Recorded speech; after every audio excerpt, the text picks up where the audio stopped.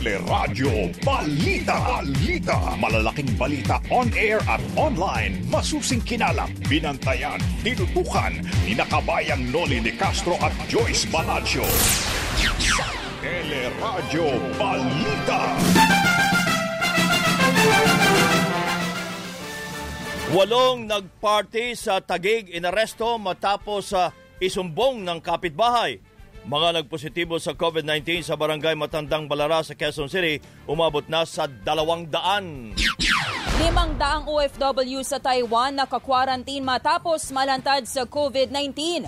Antipolo City, umalma sa umunay hindi patas na pamamahagi ng bakuna. Grupo ng mga nurse sa Philippine General Hospital humirit ng mahigit sa 43 milyong pisong back pay.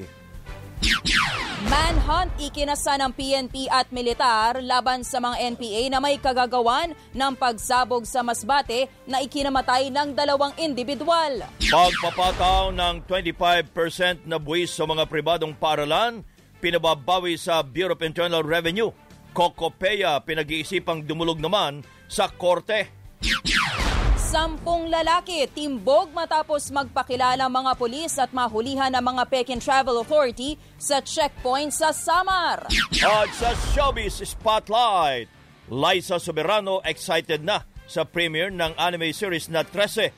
Actress na si Cristina Gonzalez balik showbiz matapos ang 15 taon. Yan ang ulo ng ating mga nagbabagang balita. Ngayon pong araw ng Martes, 8 ng Hunyo, tuloy-tuloy po ang aming paglilingkod sa pamagitan ng teleradyo, ng TFC, Sky Cable, Channel 26 at iba pa mga cable provider. Napapakinggan din po ang teleradyo sa ABS-CBN Radio Service App, ABS-CBN News App at live streaming sa iWant TFC, news.abs-cbn.com at sa Facebook at YouTube channel ng ABS-CBN News. At kasama natin tuwing umaga, ako po si Joyce Balancio. Ako naman po ang inyong kabayan, si Dolly Di Castro. Kami po mag-atid sa inyo ng mga nagbabagang balita. Umabot na sa 200 ang mga nagpositibo sa COVID-19 sa barangay Matandang Balara sa Quezon City. At kabilang dito ang 77 nagpositibo mula sa dumalo sa community pantry ni Konsehal Franz Pumaren at 72 nagpositibo mula sa mga inuman, kasalan at prayer meeting sa Area 7 compound. 7 lugar naman ang sinailalim sa lockdown kaya umabot na sa 300 pamilya ang apektado. Nauna nang iniutos ng lokal na pamahalaan na imbestigahan ang kapitan ng barangay at ang presidente ng Homeowners Association dahil hindi umano nila napigilan ang mass gathering sa kanilang lugar. Nagbayad po tayo ng penalty kahit na hindi naman po tayo ay guilty. Medyo malaki din. Sinagot na po natin ng June 2. So naando na po lahat ng explanation natin kung ano ang nangyari. Ayan ho, sina Homeowners Association President Dom Bravante at Barangay Matandang Balara Chairman Alan Franzo. Sa panayan naman ng teleradyo, dumipensa si Mayor Joy Belmonte sa isyong puro sa Quezon City nangyayari ang super spreader events. Hindi ko naman masabing sa Quezon City lang ito nangyayari. Alam ko naman sa ibang mga lungsod nangyayari din po ito. Nagiging microscopic lang po ang pagpuna ng media sa lungsod Quezon kasi taga dito po ang media. No? Pero ang panawagan sana ay para sa lahat po ng lungsod ng NCR. It's just that here, medyo transparent po kasi ako dahil we really take great pains to act on these things. Si Quezon City Mayor Joy Belmonte. Iginit ng Department of Health na ipinagbabawal pa rin po ang mga party at anumang mass gatherings na posibleng maging super spreader ng COVID-19. Ito'y matapos ang ilang insidente na mga pagtitipon tulad ng mga pistahan, birthday parties, beach at pool parties kahit may pandemya. Ayon kay Health Undersecretary Maria Rosario Vergere, dapat pag-igtingin pa ng mga lokal na pamahalaan ang pagbabawal sa mga mass gathering. Tayo rin po ay nakikiusap sa ating mga local government units at sa ating publiko na ipinagbabawal na rin po ang pagtitipon gaya ng mga parties na maaring maging source ng super spreader events. Sa Taguig City, 8 naman ang inaresto dahil sa umano'y pagpaparty sa Barangay Bambang. Pinuntahan ng barangay at mga pulis ang suspect matapos isumbong ng kanilang kapitbahay. Nakuha sa kanila ang ilang bote ng alak. Na-inquest na po ang mga nahuli para sa paglabag sa RA 11332 o yung Law on Reporting of Communicable Diseases at isa sa ilalim na rin sila sa swab test para malaman kung may positibo sa kanila sa COVID-19. Naniniwala naman si Pangulong Duterte na maaaring kasuhan ng murder ang mga tinamaan ng COVID-19 na hindi nag-iingat para hindi makahawa sa ibang tao.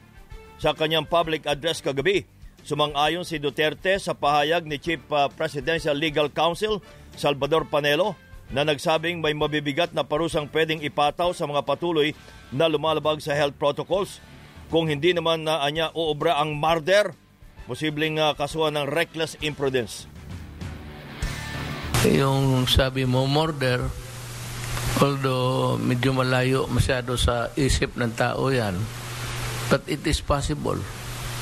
If he knows that he is sick with COVID-19 and he goes about nonchalant, papasyal-pasyal ka lang dyan, you are, maybe if it is intentional, malayo yan, pero it could be murder, sabi nga ni Sal. At kung hindi, yung reckless imprudence would really mas swak doon sa sitwasyon na yun. Si Pangulong Rodrigo Duterte. Nagpositibo sa COVID-19 ang 4 sa mahigit 300 badyaw na nasagip sa Maynila. Ayon sa Interagency Council Against Trafficking, kasalukuyan naka-isolate sa isang quarantine facility sa Parañaque ang 4 na badyaw pati na ang 17 kaanak na nakasalamuhan nila. Ang mga nagnegatibo naman sa COVID-19 at hindi close contacts ay pinauwi na sa Zamboanga pero may mahigit 7 pang naiwan sa Quezon City. Nauna nang sinabi ng IACAT na ang mga nasagip na badyaw ay posibleng mga biktima na human trafficking at hinihinalang planong pagtrabahuhin para mamalimos sa mga lansangan. Mahigit 100 sa mga nasagip na badyaw ay mga menor de edad. Nauna nang inutos ni Justice Secretary Menado Guevara sa NBI na imbestigahan kung sino ang nasa likod ng pagdadala ng mga badyaw sa Maynila. 50 manggagawa ang naturukan ng bakuna sa ceremonial rollout ng vaccination para sa mga A4 priority group o economic frontliners o mga manggagawa sa Pasay kahapon. Kabilang dito ang ilang crew ng fast food chain, security guard, empleyado ng pamahalaan, mga kasambahay, tricycle drivers, celebrities at maging mga miyembro ng Malacanang Press Corps. Lahat ng mga kailangan lumabas ng bahay para magtrabaho sa gobyerno man, pribado o informal sector ay pasok sa A4. With the start of our mass vaccination, the A4 priority category, our workers in both public and private sector will have an added layer of protection against the disease. We can now see the light at the end of the tunnel as the vaccine shipments have arrived. Ngayon ay expanded na, kaya yun po ay malaking tulong sa ating mga economic frontliners. Lalakas ang kumpiyansa nila sa pagpasok, yung exposure nila sa public transport, sa workplaces, mawawala na at mababawasan ng pangamba. Para yung nakikita nating improvement sa mga signs of recovery ay magtuloy-tuloy na. Mahigit naman 35 milyong Pinoy ang kasama sa A4 Group at 13 milyong dito ay mula sa NCR+. Inirekomenda naman ng Department of Health sa mga lokal na pamahalaan na unahin muna ang mga manggagawang edad 40 hanggang 59. Pinaalala rin ng Interagency Task Force na dapat magkaroon ng priority lane para sa pagbabakuna ng health workers, senior citizens at ang mga may comorbidity. Pinag-aaralan na rin ng IATF ang mga pribilehiyong pwedeng ibigay sa mga nakakumpleto na ng bakuna tulad ng pagpayag na makalabas na ng bahay ang mga nabakunahang senior at pagpapaikli sa quarantine period ng mga bumabiyahe sa loob at labas ng ating bansa. To motivate our seniors and also our people with comorbidities, kailangan talaga bigyan natin ng konting leeway. Sa Israel, once na na-vaccinate na, they can go out. So yung mga hindi bakunado, talagang kinukulong. Hindi sila pinalalabas. And every 3 days, sinuswab sila. So yun ang requirement. That is a big help also to the investors. A lot of investors are really wanting to get in, but are discouraged by the long quarantine that we still have. Sa ngayon po ay mahigit sa 4.4 milyong Pinoy ang nakatanggap ng first dose ng bakuna, habang 1.5 milyon naman ang nakadalawang doses na. Bumagal naman sa 112,621 kada araw ang mga nabakunahan nito nakalipas na linggo. Sa ganitong usad, sinabi ni ABS-CBN News Data Analytics Head Edson Guido na aabutin ng hanggang Setyembre 2024 bago mabakunahan ang may 70 milyong Pinoy. Pero ayon kay Vaccine Czar Carlito Galvez, bibilis naman ang pagbabakuna pagdating ng mas maraming supply. Sinabi naman ng Pangulong Duterte na may nakikita na siyang liwanag o pag-asa laban sa COVID-19 dahil sa patuloy naman dumarating ang mga bakuna.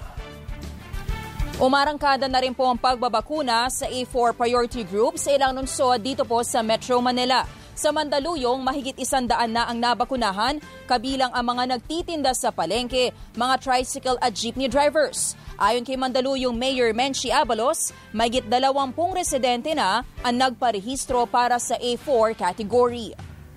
Para sa akin, malaking impact ito. At ang tagal na nilang hinantay. Dito sa amin, malaki yung vaccine acceptance talaga. Maski nga yung aming senior citizens, sa totoo lang, sa ngayon, I think nasa 70% na yung nababakunahan namin senior citizens. Sa Navotas naman, nabakunahan na rin ang ilang nagtatrabaho sa Navotas Fishport. 4 na tao ang target na mabakunahan ng LGU sa kanilang mobile vaccination sa Fishport. Sinimulan na rin ang pagbabakuna sa economic frontliners sa isang mall sa Parañaque City.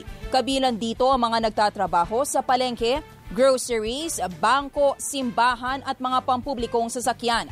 Samantala, 4% pa lang ng mga residente ng Metro Manila ang nakakumpleto ng COVID-19 vaccine.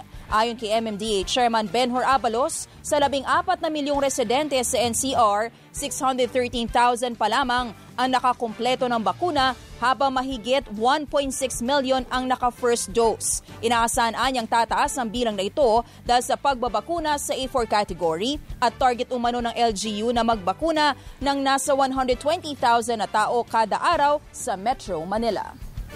Samantala, si Dr.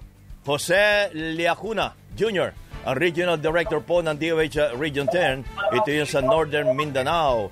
Dr. Liacuna, magandang umaga po. Good morning, salamat po.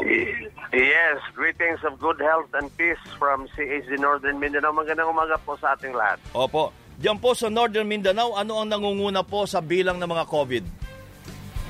Dito po sa amin, region-wide, 23,633 na tayo ngayon, sir. Opo. And then the local transmission is about 91%.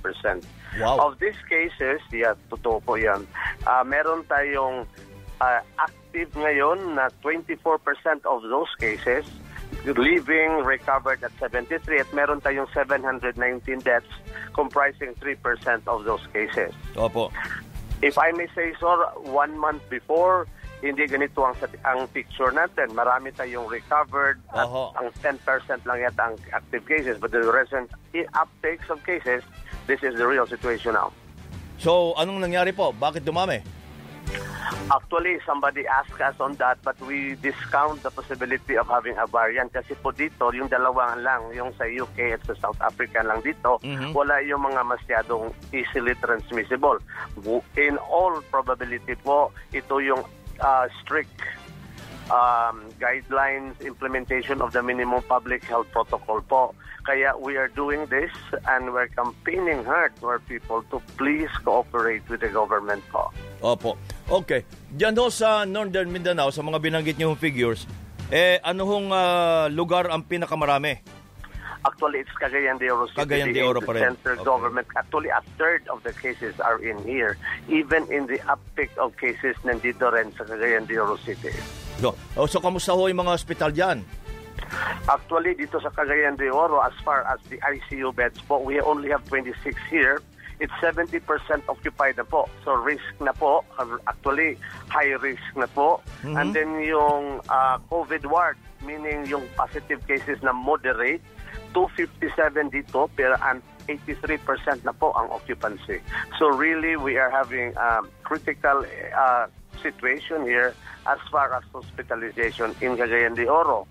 Although in the whole of the region, upper moderate risk rin po. Opo.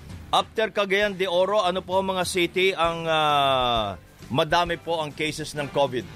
It's Bukidnon, followed by Misamis Oriental and Occidental po. Opo.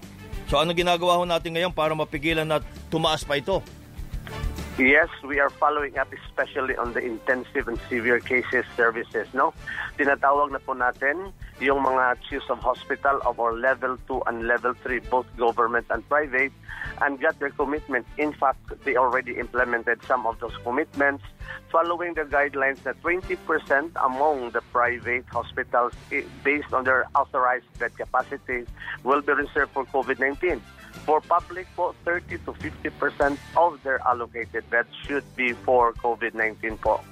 And here in Cagayan de Oro City, yung Northern Mindanao Medical Center pa nangunguna sa compliance po.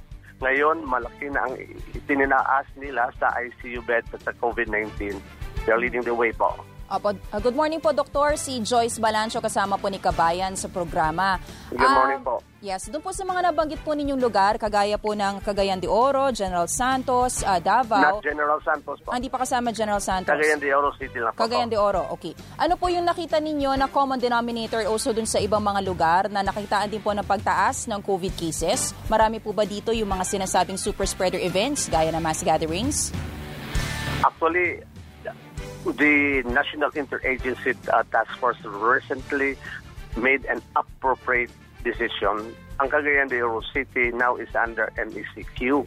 Then Iligan City, GCQ, and the rest of the region under MGCQ po. Meaning to say, the more crowded places are prone to be the super spreader areas. Medyo nagluwag po, ibig sabihin talaga sa pagsunod po sa health protocols. We are counting on the cooperation of the people po kasi yun ang palagi namin gawin dito, press con dito, interview ng press, because the press is a very good and effective ally po. Sana we will get across the message that there should be complete and strict following of the minimum public health protocol. Sabi po namin, kahit fully vaccinated na kayo, you still go on with the minimum public health protocol. Tama po ba, sir, ang Cagayan de Oro naka-MECQ? Ang Cagayan de Oro City po. Opo. Sapat na po ba itong MECQ para po makontrol yung pagkalat ng kaso? Kailangan pa po natin na mas mahigpit na quarantine classification? For a start, this is a good decision. Pero 1 to 15 lang po. Let us see what happens after. Kasi for the whole of the region, 1 to 30 yon. Pero MECQ for Cagayan de Oro is only from 1 to 15 po. Ang pagbabakuna naman po natin dyan po sa Cagayan de Oro, kamusta naman po, Dok? Ilang percent na ho nabakunahan dyan? Actually, sa guidelines po, healthcare worker, out of a total of 84,733 listed, 88% na po ang coverage natin. As far as the seniors is concerned, 316,577, that would be 22% coverage po. Yung sa A3, wala pa kaming updated na listing, ongoing pa po. We already vaccinated about 12,706. Today po, sir, Sinovac will arrive 36,600 po. The other day, Sputnik V 1,500 vials. So we're ongoing po ang continuing immunization activities natin. Hindi naman po tayo nagkakaroon ng problema to encourage people na magpa-second dose kasi sa ilang lugar po sa bansa may mga nag-aalinlangan po. Thankfully, we don't have that much problem here. In fact, many are asking now for some, like for example, the recently issued na members of the family of the healthcare workers. They are already asking when will it be implemented, and we told them the declaration is there, pero we're still waiting for the guidelines po. Alam mo naman, it will be another allocation. So we have to abide with the guidelines from the national office po. Ngayon po tumataas po ang kaso po dyan sa Cagayan de Oro. Ano pong kailangan natin from national government? Sapat pa po ba, for example, yung mga ventilators, mga gamit natin sa mga hospital o di kaya health workers? We are in a critical situation po for as far as health services, but we can only do so much here. So we're telling our people to be very cooperative kasi sa statistics, 5 to 10% lang maging severe. Sana po they will do their best to follow the minimum public health protocol so that the cases will not go into that stage po. Okay. Doc, ilan ho ang ospital diyan sa Cagayan de Oro? Private at saka public? Actually, we have one level 3, mga 4 to 6 na level 2 private. Meron tayong LGU sa Cagayan de Oro, isa, level 1 pa rin. So, that's about all here in Cagayan de Oro City. Lahat po ba yon ay puno na? Ang NMMC actually, kasi yun ang parati papuntahan, we are saying in a critical situation na. So, we're going out of our ways to the private hospitals po to help us complement our services. At the same time, we would like to thank LGU Cagayan de Oro City for increasing their TTMF po, itong mga quarantine for the minimum, yung mild COVID at asymptomatic cases because they have to be isolated to reduce the spread, to reduce the possibility of spreading po. So they're taking so much time, identifying yung TTMF. On a hand, dito naman po sa DOH, we're doing also something. We also rented out. Sabi ko nga, there is no time for construction. You have to rent and look for places where you can put especially yung contacts natin na primary contacts of the identified COVID positive cases po. Yung bang mga A4 na mga workers ho natin ay nagsimula na rin mabakunahan dyan sa Cagayan de Oro? Unfortunately, not here po. We're following guidelines. I'm very happy that starting up in NCR, sana po nandito na. Pero first things first, unahin mo natin yung priorities kasi they're the more vulnerable groups po. And then after that, we're willing to do that. Actually, sir, implementation of the vaccination is not really a problem here. We're only waiting for supplies. So ang problema rin ho ninyo ay supply? Just like in all the other country because we cannot have everything all the time. Opo, okay. Doc, maraming salamat po at good morning. Ingat po. Good morning din po. Salamat po, sir. Si Dr. Jose Liacuna Jr., Regional Director ng DOH Region 10. Yan po ay sa Northern Mindanao. Samantala, inaprubahan na po ng Food and Drug Administration o FDA ang emergency use authorization ng mga donasyong Sinopharm vaccine mula sa China. Ito ang brand ng bakunang itinurok kay Pangulong Rodrigo Duterte. Ayon kay FDA Director General Eric Domingo, maaari nang tanggapin ng pamahalaan ang mga donasyong bakuna ng Sinopharm dahil nakapasa na ito sa pagsusuri ng mga eksperto. Noong May 20, si Secretary Duque wrote FDA that they were willing to accept donations for Sinopharm coming from China, and this has been granted an EUL already by the WHO. So ito po ay tiningnan na rin ng ating mga experts at ng ating pong evaluation sa FDA, and today we already granted an emergency use authorization to DOH to accept the donations of Sinopharm.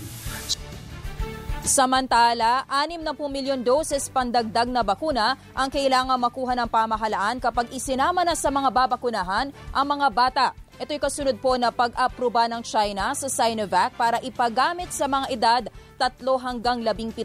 Nauna na rin inaprubahan ng Pfizer ang paggamit nga po ng kanilang mga bakuna sa mga edad 12 hanggang 15, habang patuloy naman ang clinical trials ng Moderna para sa pagpapagamit ng bakuna sa mga edad 12 hanggang 17. Sinabi naman po ng Department of Health na kahit isama na sa vaccination program ang mga bata, hindi rin magbabago ang prioridad sa mga babakunahan. Pagka nabuo na nila ang kanilang mga ebidensya, na kumpleto nila yung trial at nagsumite sila dito sa Pilipinas ng revision ng kanilang emergency use authority, pag-aaralan po yan ng ating mga eksperto. Pagka magkaroon tayo ng opening ng pediatric vaccination, it will increase our demand for vaccines. We need to buy more vaccine, more or less 60 million. Yan po sina Health Undersecretary Maria Rosario Vergere at Vaccine Czar Secretary Carlito Galvez Jr. 26 na minuto makalipas sa 7 ng umaga. May mga balita pa tayo tampok sa Radyo Balita. Patuloy po ang ating mga balita. Nanawagan si Pangulong Duterte sa publiko na tapusin ang 2 dose ng bakuna laban sa COVID-19. Sinabi ng Pangulo na kailangan ang 2 dose ng bakuna bilang proteksyon laban sa sakit. Nauna nang pinahayag ng Department of Health na 9% ng mga naturukan ng first dose ay hindi bumabalik para sa second dose. At kayong iisa lang, kulang yan. Pakilinya lang uli for the second dose because ang protection ninyo is not complete without the booster. Mahirapan talaga akong magkumbinsi sa Pilipino, lalo na yung matigas ng ulo. Kindly follow instruction. Hindi naman mahirap yan eh.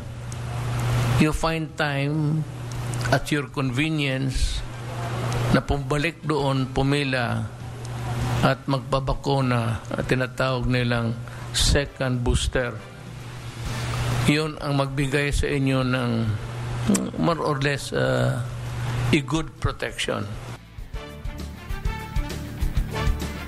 Inatasan naman ng Pangulo ang mga lokal na pamahalaan na alamin kung bakit may mga hindi bumabalik para sa 2 dose ng bakuna. I want the authorities and the LGUs to find out why this is happening and to take steps to return to their ma-imber na sila na madala ng mga barangay captain pati mayors. Kindly help us ferret out the persons who have not received the second booster until now. Iginit din ng Pangulo na kahit nabakunahan na, dapat pa rin magsuot ng face mask at sumunod sa social distancing. Nanawagan din ng Pangulo na itapo ng tama ang mga medical waste kabilang ng mga ginagamit sa pagbabakuna. Also, a serious concern is the proper disposal of medical waste. There have been several reports of poor disposal. Alam mo ito, mga medisina na ito, babaon to. Balutin nyo yung mga ninyo, mga medisina, yung naturok na, saka yung mga sirens, balutin ninyo, ibigay ninyo sa basurero. Alam nila kung ano lang gawin nila. Ang tinig po ng Pangulong Duterte. Tinukoy na po ng Octar Research Group ang 5 lungsod sa Mindanao bilang areas of concern dahil sa patuloy na pagtaas ng COVID-19. Kabilang dito ang Davao City, Cagayan de Oro City, General Santos City, Coronadal City at Cotabato City. Sa pinakahuling report ng Octa, sinabing inaasahang matataasan ng Davao City ang Quezon City sa dami ng mga bagong kaso ng COVID-19. Tinukoy din bilang areas of concern ang Bacolod, Iloilo City, Tuguegarao at Dumaguete City. Sinabi naman ng Octa na bumababa na ulit ngayon ang mga kaso sa Metro Manila matapos ang 1 linggong pabago-bagong trend. Ayon naman sa Department of Health, 25% ng mga kaso sa buong bansa ay galing sa Mindanao, habang 20% naman sa Visayas, 13% sa Metro Manila at 40% sa iba pang bahagi ng Luzon. Sinabi rin po ng DOH na bumubuti na ang kabuang ICU occupancy sa bansa, pero ayon kay ABS-CBN News Data Analytics Head Edson Guido na hindi nito lubusang sinasalamin ang kondisyon ng buong bansa.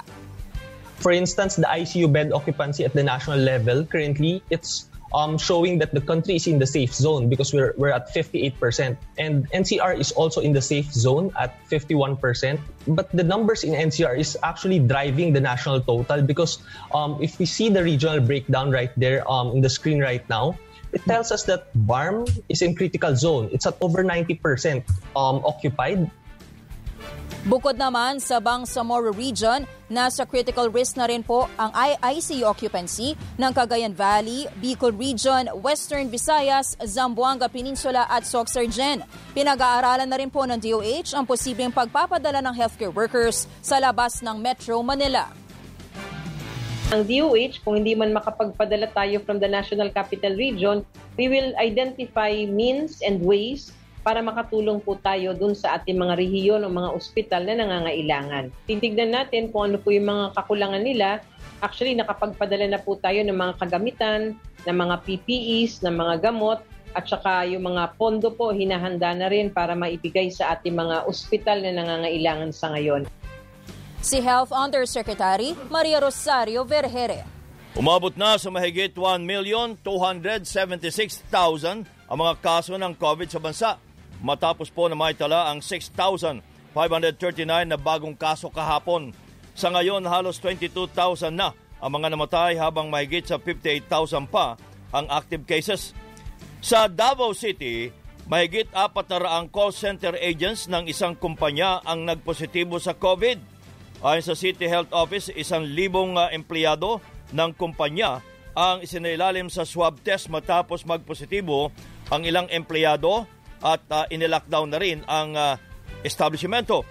Sa Sultan Kudarat naman, namatay na ang alkalde ng Tacorong na si Mayor Angelo Ortizo Montilla matapos magpositibo sa COVID. Isinugod pa sa ospital si Montilla sa Jensan pero namatay din. Inanunsyo naman ni Occidental Mindoro Governor Eduardo Gadiano na positive siya sa COVID. Ayon kay Gadiano, nakaramdam siya ng mga sintomas tulad ng ubo, panghihina ng katawan at lagnat. Naka-isolate na ang gobernador at isa sa ilalim naman sa swab test ang mga nakasalamuhan nito. Itinuturing po na tagumpay ng Philippine Nurses United ang pagbawi ng Malacanang sa 2020 Memorandum Circular na Department of Budget and Management na siya nagtataas sa sahod ng entry-level na nurse at nagde-demote naman sa mga senior nurses sa bansa. Sa panayam ng teleradyo, sinabi ni Filipino Nurses United Vice President Eleonor Nolasco na bagamat nakalulungkot na tumagal na 1 taon bago nabaliktad ang circular, nakatutuwa na rin anya dahil nadagdagan ang sahod ng Nurse 2 at ginawa ng salary grade 16 sa kautusan na inilabas noong unang araw ng Hunyo. We consider it a twin victory kasi nasigilan yung demotion and at the same time na-increase kahit na nominally yung nurse 3 position na dagdagan ng almost 3,000 sa kanyang salary. Idinagdag pa ni Nolasco na dapat ding tutukan ang sitwasyon ng mga nurse sa pribadong ospital, lalo't marami ang lumilipat sa mga ahensya ng pamahalaan dahil mas malaki ang sahod. Ang sinasabi nga po namin, dapat tingnan rin yung kondisyon ng mga nurses sa private hospitals kasi talagang starvation wages po sila eh. Ang standard po nila ay minimum wage lang. Pero kung sa maraming pagkakataon, hindi naman ito sinusunod, ang average pay lang po ng mga nurses in the private sector is 8 to 10,000. Si Filipino Nurses United Vice President Eleonor Nolasco. Nananawagan naman ang mga nurse sa Philippine General Hospital o PGH na ibigay na ang kanilang back pay mula January 2020 na nagkakahalaga ng mahigit sa 43 milyong piso. Ito'y kasunod ng kautusan ng Malacanang sa Department of Budget and Management na italas ang salary grade 16 ang mga nurse 2 position. Matatandaang na-demote ang mga nurse 2 sa salary grade na maglabas ng DBM circular noong 2020. Sa kasalukuyang salary scale, 33,375 pesos ang katumbas ng salary grade 15 habang 36,628 naman ang salary grade 16. Kaya kung itataas sila sa salary grade 16, iginit ng mga nurse na bayaran din dapat ang ganitong sweldo nila mula January 2020. Pero aminado naman si PGH Nurses Association President Josel Ebese na posibleng hindi na maibalik sa kanila ang naturang back pay, gayunman umasa pa rin silang makakakuha ng budget ang UP sa katapusan ng taon para sila ay mabayaran. Ikinadismaya ng health workers ang ipinalabas na kautusan ng POEA na nagpapatigil sa pagbibigay ng Overseas Employment Certificate sa newly hired health workers na paalis pa lang sa bansa. Sa inilabas na Advisory No. 71 ng POEA, pansamantalang itinigil muna ang pamamahagi ng OEC, bunsod ng pagkaabot sa taunang deployment ceiling na 5,000 new hires na healthcare workers. Sa panayam po ng teleradyo, sinabi ng nurse na si Maria Cristina Cecilio na hindi katanggap-tanggap ang inilabas na advisory at deployment cap, bunsod ng mababang sahod at mahirap na kondisyon ng mga nurse sa bansa. And sana ilagay nila yung sapatos nila sa amin. It is not rational for the government po na mag-take ng ganyang action. Knowing how nurses are treated here in the Philippines, makikita nyo po yung hazard pay, 200 pesos. That's like within 15 days, tapos overworked po kami, underpaid. Siguro naman po masasabi ko talaga na exploited po kami. Sa kabila naman na ipinalabas na kautusan ng POEA, iginiit sa teleradyo ni Labor Secretary Silvestre Bello III na walang deployment ban at nagpatupad lamang ng limitasyon para maiwasan ang kakulangan ng healthcare workers sa bansa. There is no ban. Walang ban. In other words, ang ano lang natin is merong limitation kasi nakakatakot naman kung basta na lang padala ng mga nurses and healthcare workers, nawalan tayo. Paano mangyayari? Meron naman tayong problema sa COVID. So we just have to be very sure that in our deployment process, hindi natin maarating yung panahon na tayo na ang walang healthcare workers. Idinagdag pa po ni Secretary Bello na humirit na ng exemption sa deployment cap ang Germany na nagpakita ng intensyong kumuha ng 15,000 Pinoy nurses, habang exempted naman sa cap ang mga balik manggagawa, gayon din ang mga nakakuha na sa government-to-government hiring programs sa Japan, Germany, Saudi at United Arab Emirates. Inaprubahan na rin anya ng Interagency Task Force ang hiling ng United Kingdom na mabigyan ng exemption sa deployment cap. Samantala, iwan muna natin ng COVID-19. Si chairperson ng ERC, Agnes Di Manadera, ay nasa Zoom. Chairperson, magandang umaga po. Good morning at salamat po. Kabayan, good morning, Joyce. Opo. Ang nasa balita ngayon, ang ERC ay kinilala na ang generation company sa mga GenCos na hindi nag-report ng mga bumagsak nilang planta o kaya in-identify yung mga facilities na kinakailangan ng immediate technical inspection. So ngayong identified na ho ninyo, anong gagawin ho natin? Background muna ng konti, Kabayan. Opo. Ang mga planta kasi binibigyan niya ng panahon, period, para sila makapag-maintenance, magkaroon sila ng maintenance. So, kunyari, isang buwan, ikaw, schedule ka. So, yan naman nakasubmit din sa amin. Yan ang aming minomonitor. Pag lumampas ka doon sa aprobado na maintenance period mo, ang tawag namin dyan, unplanned outage. At yan ang aming pinapanagot kayo. Pinapanagot natin ang mga planta. O, bakit lumampas ka? Yun. Yung hindi nakaplano. So, yan nakuha na natin, yung from January to April, nakuha natin kung sino yung lumampas sa takdang panahon. At ito ang ating pinagpapaliwanag. So, dumating na yung paliwanag ng iba, yung iba naman humingi ng plaso para makapagpaliwanag.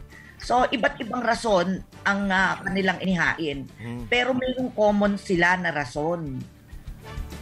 Dahil last year, talagang hindi nakapagparating ng mga consultants yung mga yan. Dahil na pandemic.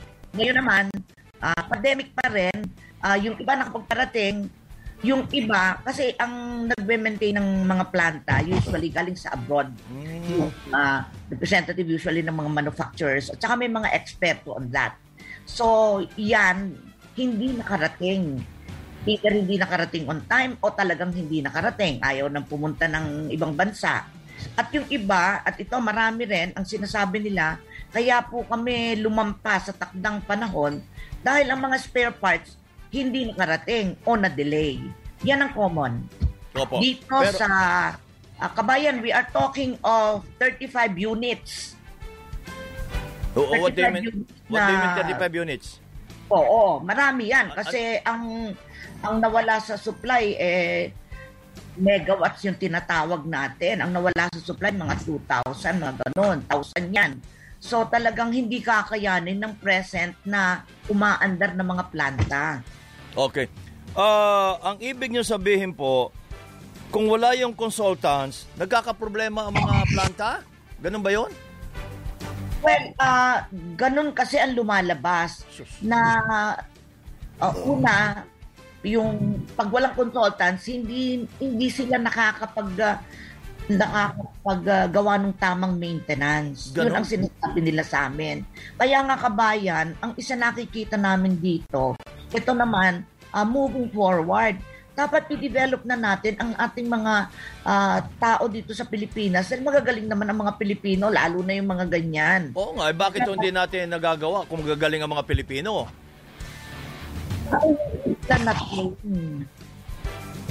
So talagang kailangan may effort ngayon ang government na magkaroon ng training para sa mga ganitong mga experts. Kasi sa ngayon, dependent tayo sa foreign experts. Opo. Ba't hindi ho natin nagagawa yan? Normally, kapag ikay magtatayo ng makina o anumang uri ng machine yan, di ba ho may mga Pilipino na tinitrain para i-maintain yung machine na yon? So bakit hindi ho natin nagagawa dito sa mga GenCos na ito? Anong dahil? Ano po? Naku, nawala. Nakamute kayo, nakamute. Walang boses. Yan. Nakamute. Walang boses. Haan? I-unmute nyo, walang boses. Ako nakamute. Yan. Meron na. Meron na, okay. So anyway, bakit hindi nagagawa yon? Ang paliwanag ng mga GenCos, yung mga na-train so far, yung mga tao nila, no, hindi sapat ang kaalaman. Ang kailangan talaga, mas mataas ang training. Ngayon, hindi na tayo dapat maging dependent. Yun lang pinagtataka natin, ano? Bibili ka ng makina, ng machine, na alam mong importante, pero kinakailangan ka pang mag-import ng mga consultants para ayusin yung mga katulad ng mga GenCos na yan, ay magkakaproblema talaga tayo. Taon-taon na lamang po ito nangyayari, di po ba? Oo, pero nung mga nakaraang taon, except yung last year kasi talagang walang dumating na, kunyari mga spare parts. Nung prior to the pandemic, kung ano yung inalat sa kanila na period para mag-maintain, and natutupad naman yon. Meron din sumasablay pero hindi ganito karami. Opo, Ma'am Agnes, ito po mga binibigay nila na dahilan sa inyo, for example, yung lack of consultants, yung mga gamit spare parts na hindi dumating. Para po ba sa ERC katanggap-tanggap po ito na paliwanag? Hindi pwedeng kung ano yung sinabi, yun na rin ang aming paniniwalaan. Or yun na rin ang aming sasabihin, sige, justified kayo. Hindi. We will proceed with the investigation. Kasi hindi naman pwedeng ganun lang, di ba? So, hihinga namin sila ng dokumento, hihinga namin sila ng ebidensya, kung talagang ganun nga nangyari. Sinabi na hindi dumating ang spare parts, talagang hindi darating kung in-order kahapon lang, di ba? Hindi tayo pwedeng basta kung anong sinabi, yun na lang ang tatanggapin natin. Meron kaming obligasyon na ipaliwanag ito sa taong bayan. Correct. At kung may makita po kayo na possibly breach of protocol nitong mga ito, ay ano pong balak na gawin ng ERC sa kanila? Well, may utos nga si Pangulong Duterte na idire-diretso ang investigasyon at kung talagang ito ay sabuatan, di ang karapatang charges ang kailangan i-file. Pero sa katulad namin, bilang abogado, hindi ako pwedeng magsabing, ikaw, ganito, guilty ka na ng ganito. Kailangan talagang sabihin namin ng ebidensya. Dahil alam rin naman natin na kailangan din natin ang serbisyo nitong yun na nga ho. Hindi nyo pwedeng ipasara yan dahil magkakaproblema tayo. So, Attorney, ganito. Sa mga GenCos na yan, taon-taon na lang nangyayari po. At ang kinatatakot ng taong bayan, kapag may ganyang mga outages, mga nawawalang kuryente, ay susunod doon, mataas na kuryente ang sisingilin. Mangyayari ba yan uli? Tama nga kabayan, merong relasyon ang law of supply and demand. Ang supply talagang tataas sa merkado kasi may merkado din ang enerhiya eh. Pero kaya nga ito, masusi naming sinusundan at hindi pwedeng ganito hindi dumating, na-delay. Hindi pwedeng ganon kasi ito usapang pambayan ito eh. Ang isang remedyo siguro dahil baka masyadong manipis yung supply, kailangan nating mag-encourage ng mas maraming magtatayo ng planta. GenCos. Pero attorney, sabi nga nyo, may pananagutan kayo sa taong bayan. Pwede bang malaman ng taong bayan kung ano itong mga GenCos na ito na may problema sa inyo? Oo naman. Malaman namin para taon-taon na monitor ng taong bayan, yan na namang GenCos na yan ang may problema? Tama ka, teka. At kailangan ko yung aking kodigo. Hindi bale, kahit hindi ngayon, hingin namin sa inyo. Pwede ko ipadala yan na kabayan. Pero malalaki ito eh. Malalaking para may announce namin. At saka ang kailangan, talagang pati gobyerno katulad ng ganito, medyo tingnan natin kung paano mapapaluwag ang importasyon ng mga spare parts ng mga na kinakailangan dito sa mga power plants. Hindi naman basta tayo naghahanap ng mapaparusahan. Ang mahal dito ay maghanap din tayo ng paraan para makatupad sila sa kanilang tungkulin. Doon po ba meron pong red tape? Masyado mahaba po yung proseso ng pagpasok po ng mga spare parts na kailangan nila? Well, siguro yung the usual, kasi hindi naman pwedeng ang importation, walang papel, walang process. Pero ang aming magiging suggestion, di mag-express lane, di ba? Express lane para sa mga ganitong, ito talagang ang tawag na dito, dapat essentials. With this problem, attorney, baka ho tayo magka-problema next year kapag vaccinated na ang lahat ng tao at muling mabuhay ang ating ekonomiya, hopefully next year. Pero may nagsasabi po na in the next 2 years pa. So baka lalo tayo magka-problema sa supply ng kuryente. Paano nyo masisigurado sa ERC? Sa ERC kami, ang aming trabaho dito ay mag-monitor at mag-regulate, no? Ito naman mga personal na mga sumungkahi lang na kailangan padamihin natin ang ating mga planta at kita natin kulang ang supply eh. Okay. Maraming salamat po, attorney. Good morning. Maraming salamat, kabayan. Maraming salamat, Joyce. Si Attorney Agnes de Banadera, ang chairperson ng Energy Regulatory Commission. May mga balita pa tayo tampok sa Radyo Balita.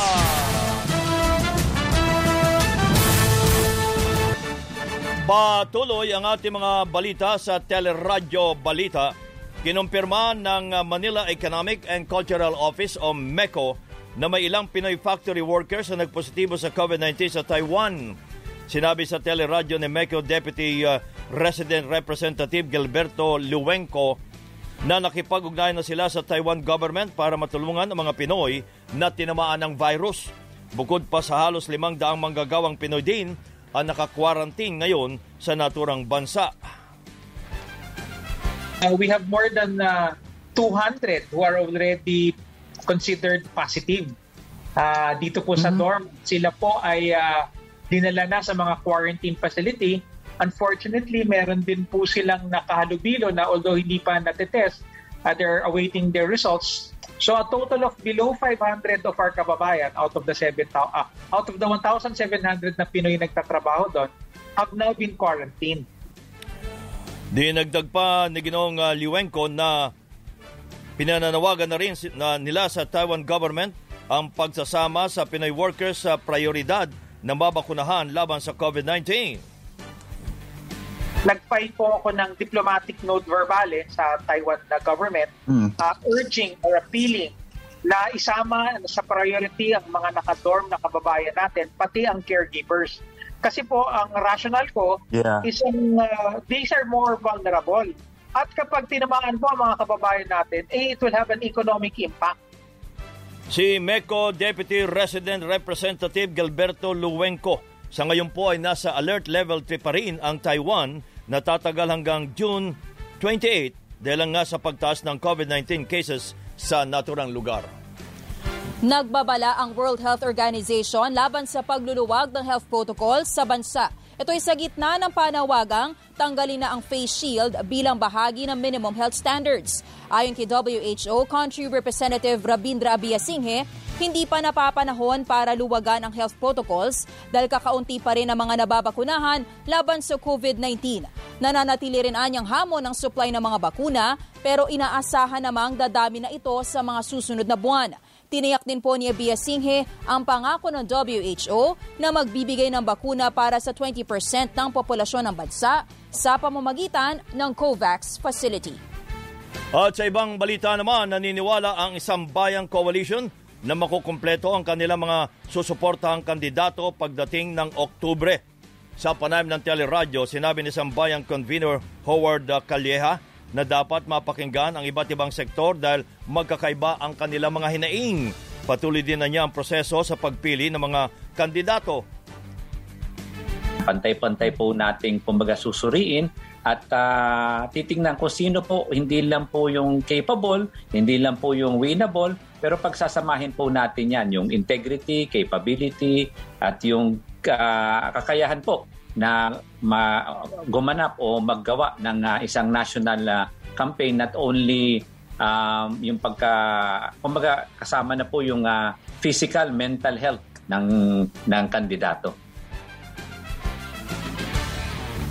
Sa June 12 ay nakatagda namang ilunsad ng Sambayan Coalition ang selection process para sa mga kandidatong susuportahan sa 2022. Iginit po ni House Deputy Speaker Rufus Rodriguez na dapat bawiin ng BIR ang utos nitong patawan ng 25% na buwis ang mga pribadong eskwelahan. Naghain na po ng panukala si Congressman Rodriguez para amyendahan ang probisyon ng National Internal Revenue Code para linawin ang sakop na mas mababang income tax rate na layunin naman ng CREATE Law. Git po ni Rodriguez, mas maraming eskwelahan pa ang magsasara kung hindi ito itatama ng BIR yung pagbubuwis nga po sa mga private school. Kung hindi man magsara, mapipilitan umano ang mga itong magtaas ng matrikula na pahirap naman sa mga magulang at estudyante. Sa panayam naman ng teleradyo, sinabi ni Cocopeia Managing Director Joseph Noel Estrada na pinag-aaralan nilang dumulog sa korte para iapila ang pagbubuwis ng BIR. Pero sa ngayon, umaasa muna sila sa tulong ng mga mambabatas, lalo't ilang senador na rin ang nagpahayag ng suporta sa panawagan nila sa BIR. Kaya lang ang problema namin, syempre yung urgency. Dahil hanggat hindi tinatama yung revenue regulation, ay patuloy itong ipapatupad. Syempre dadaan muna tayo sa proseso sa pagpapasa ng batas, no, para magkaroon ng amendment. So, meantime, meron tayong urgency pa rin dito. Si Cocopeia Managing Director Joseph Noel Estrada. Iginiit ni Pangulong Duterte na hindi magtatagumpay ang peace talks hanggat patuloy ang pag-atake ng New People's Army. Kasunod dito ng panibagong pag-atake ng mga rebelde sa Masbate.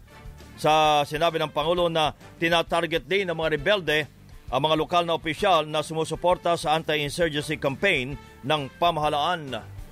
No peace talks can ever succeed under me or under any other president if you do not stop attacking government forces and even civilian leaders. Yung mga barangay captain, ang mga barangay captain is one sector na maraming pinatay ang NPA sa ngayon. Sila ang favorite target. Especially itong mga barangay captains na proactive in favor of government. Nanawagan naman ng katarungan ang pamilya ng UAAP football player na si Kit Absalon na kabilang sa 2 namatay sa pagsabog ng IED at sinasabing pumaril naman sa Masbate.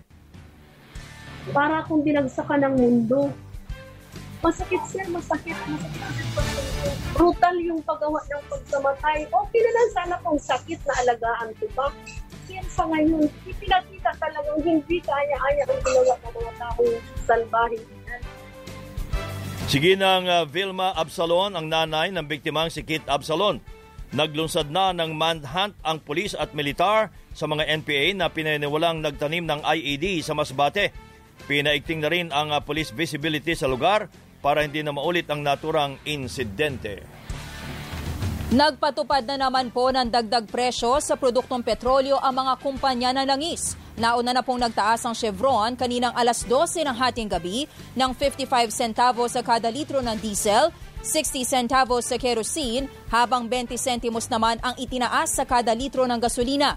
Sinundan ito ng iba pang kumpanya ng langis kaninang alas 6 ng umaga. Ayon po sa mga eksperto, ang panibagong oil price hike ay bunsod na unti-unting pagtaas ng demand ng langis sa Amerika, Europa at China, bukod pa sa pagkaantala ng pagbabalik ng langis ng Iran sa world market dahil sa umiiral na oil embargo. Magbabalik ang Teleradyo Balita!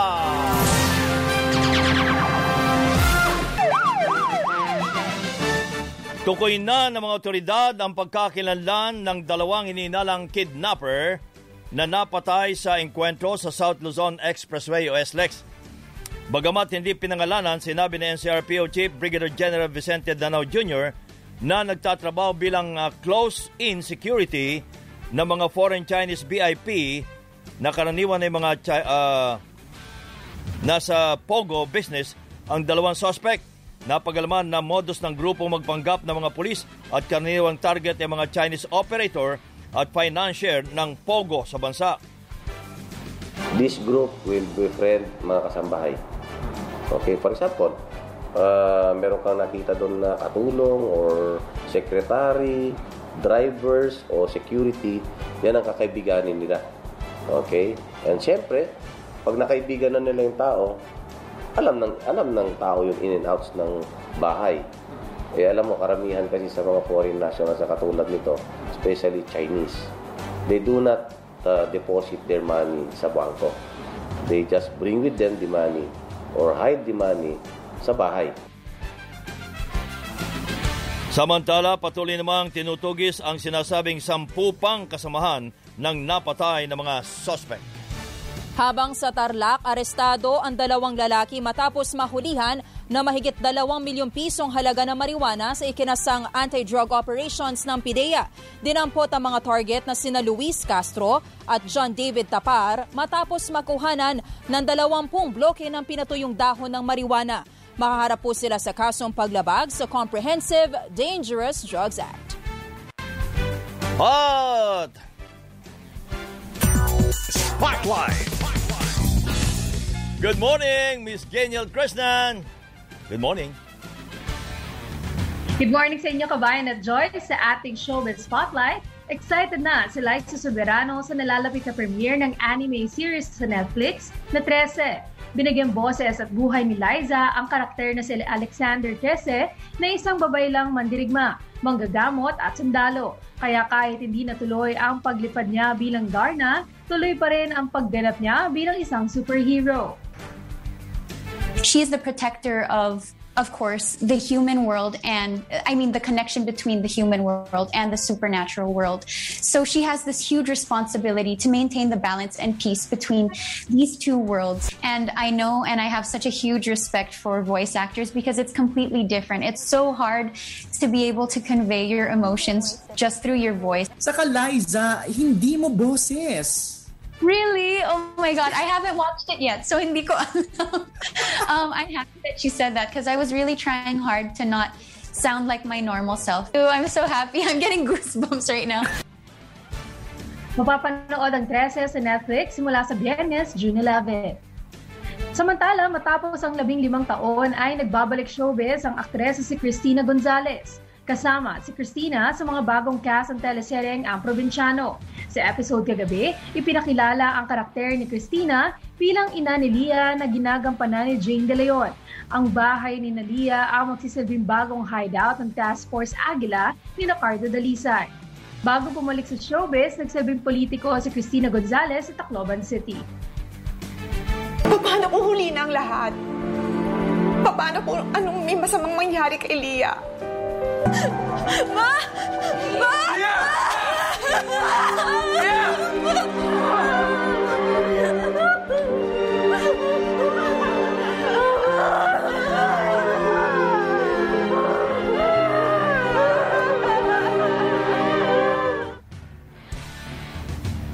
Ako, ang inyong morning patroller, Gaynil Krishnan. Balik sa inyo, Kabayan at Joyce. Thank you, Miss Gaynil Krishnan. At yan ang kabuuan ng ating mga balita ay tinampok sa Radyo Balita. Ako po si Joyce Balanso. Ako naman po ang inyong kabayan si Nolly De Castro. Kami po ay nagpapasalamat. Nag-iwan muna ng isang magandang umaga. Bayo!